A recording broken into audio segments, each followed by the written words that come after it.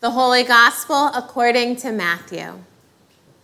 That same day, Jesus went out of the house and sat beside the sea.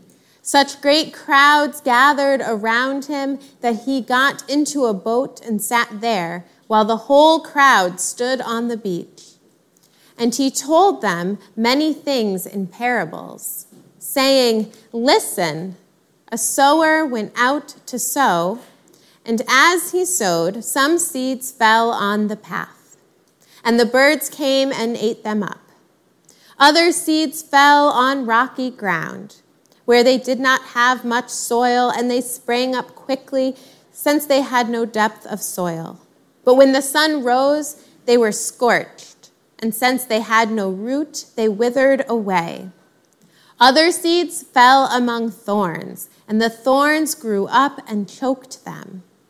Other seeds fell on good soil and brought forth grain, some 100-fold, some 60, some 30.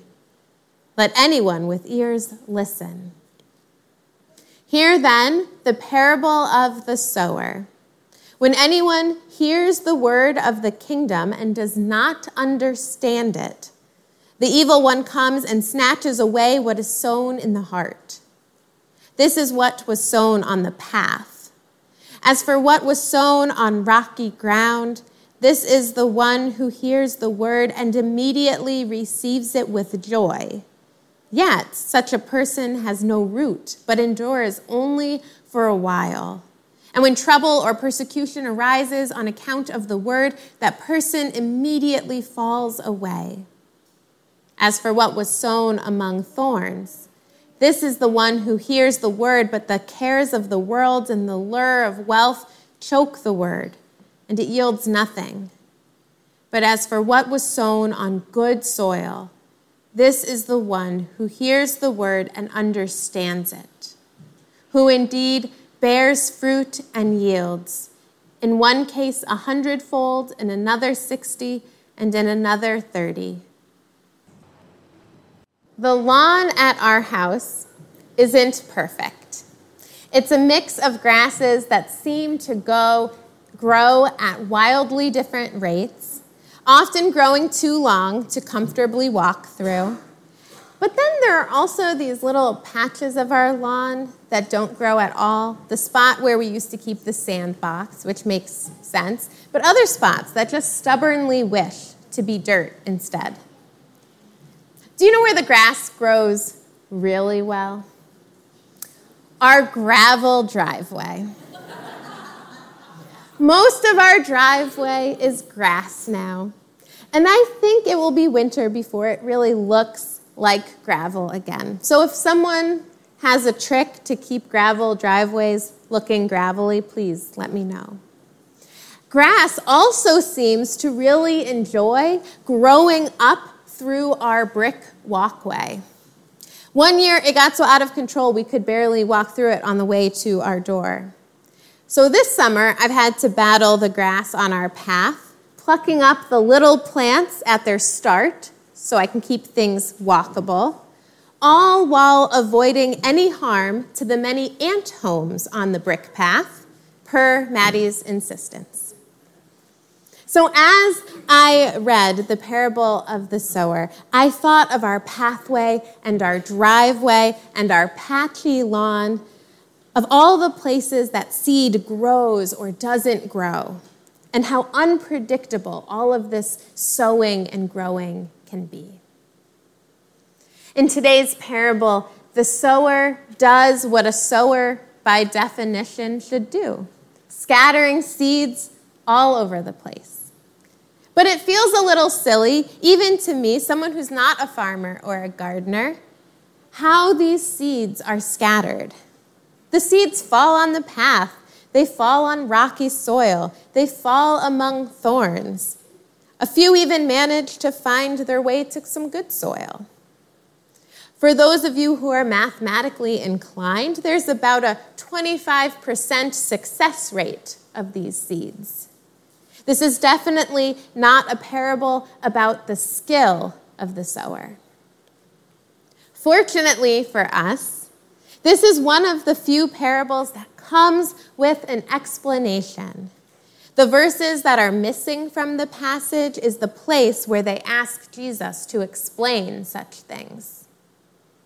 We know from the explanation that the different places where seed is planted are the different ways that the gospel will be received when it is heard. There will be those who do not understand, those who are joyful at first but don't persist, those who lose the gospel when other voices grow louder or more persuasive, and then, finally, those who yield fruit. We might even recognize these soil types in ourselves. The times when we've felt rocky or sun-scorched. The times when we were excited to do God's work, but then some of that excitement wore off, like the spiritual high and following low after a mission trip or like a pilgrimage to the Holy Land. Times when we felt far from thriving, removed from God's living water, when it didn't feel like we were growing all that well. Or we look back to when the yield was plentiful and think that the church's best days, the days of abundant yields, might be behind us. But this isn't a parable of the soils.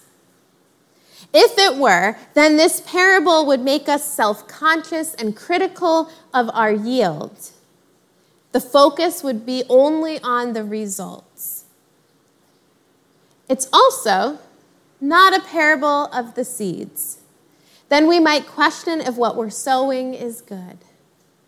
It's the parable of the sower, and it's the encouragement to keep sowing. What the sower lacks in skill and efficiency, the sower makes up for in persistence and patience. The sower didn't prejudge where the seed was sown. And since our explanation tells us that the soil is how people receive the gospel, this means that the one who spreads the gospel shouldn't reserve the good news for the people who look like good soil. Jesus spent time and sowed God's love and forgiveness in people who looked rocky and thorny to most. People who others would consider a waste of his precious time. Why wouldn't you give the gospel first to the most influential people, like celebrities and politicians and religious authorities, the people with power and pull and followers? Why plant the precious seeds of the gospel so widely? Fishermen as disciples? They aren't trained in reading scripture. A tax collector? They're so dishonest. The sick? They're probably sick as punishment for being sinful. The poor? They have nothing to give in return. The widow? She has no voice. Children? They're too young to count. Religious people, like Samaritans, they already have their minds made up. And yet, Jesus chooses the most unlikely of people to grow the kingdom, and it grows. So, as people who have received God's love and are now called to grow God's kingdom, we are to sow like the sower. I know from my grassy walkway and driveway and my wildly inconsistent lawn that we are not in control of what grows, where it grows, and how it grows. We can try. There is a science to it. But even with science, there's mystery of what is happening just below the surface, of exactly what the weather will be like each day, what critters are lurking nearby to help or hurt your efforts. There's only so much we can control. But we can sow. As a church, we sow together. We share the gospel when we gather for worship, and by worshiping in a variety of ways, offering different times and places and ways to connect. We sow seeds of God's love when we serve our neighbors, when we support IHN or the Beverly School of Kenya, or the Little Free Library, or John Street Soup Kitchen, or the Garden of Eden.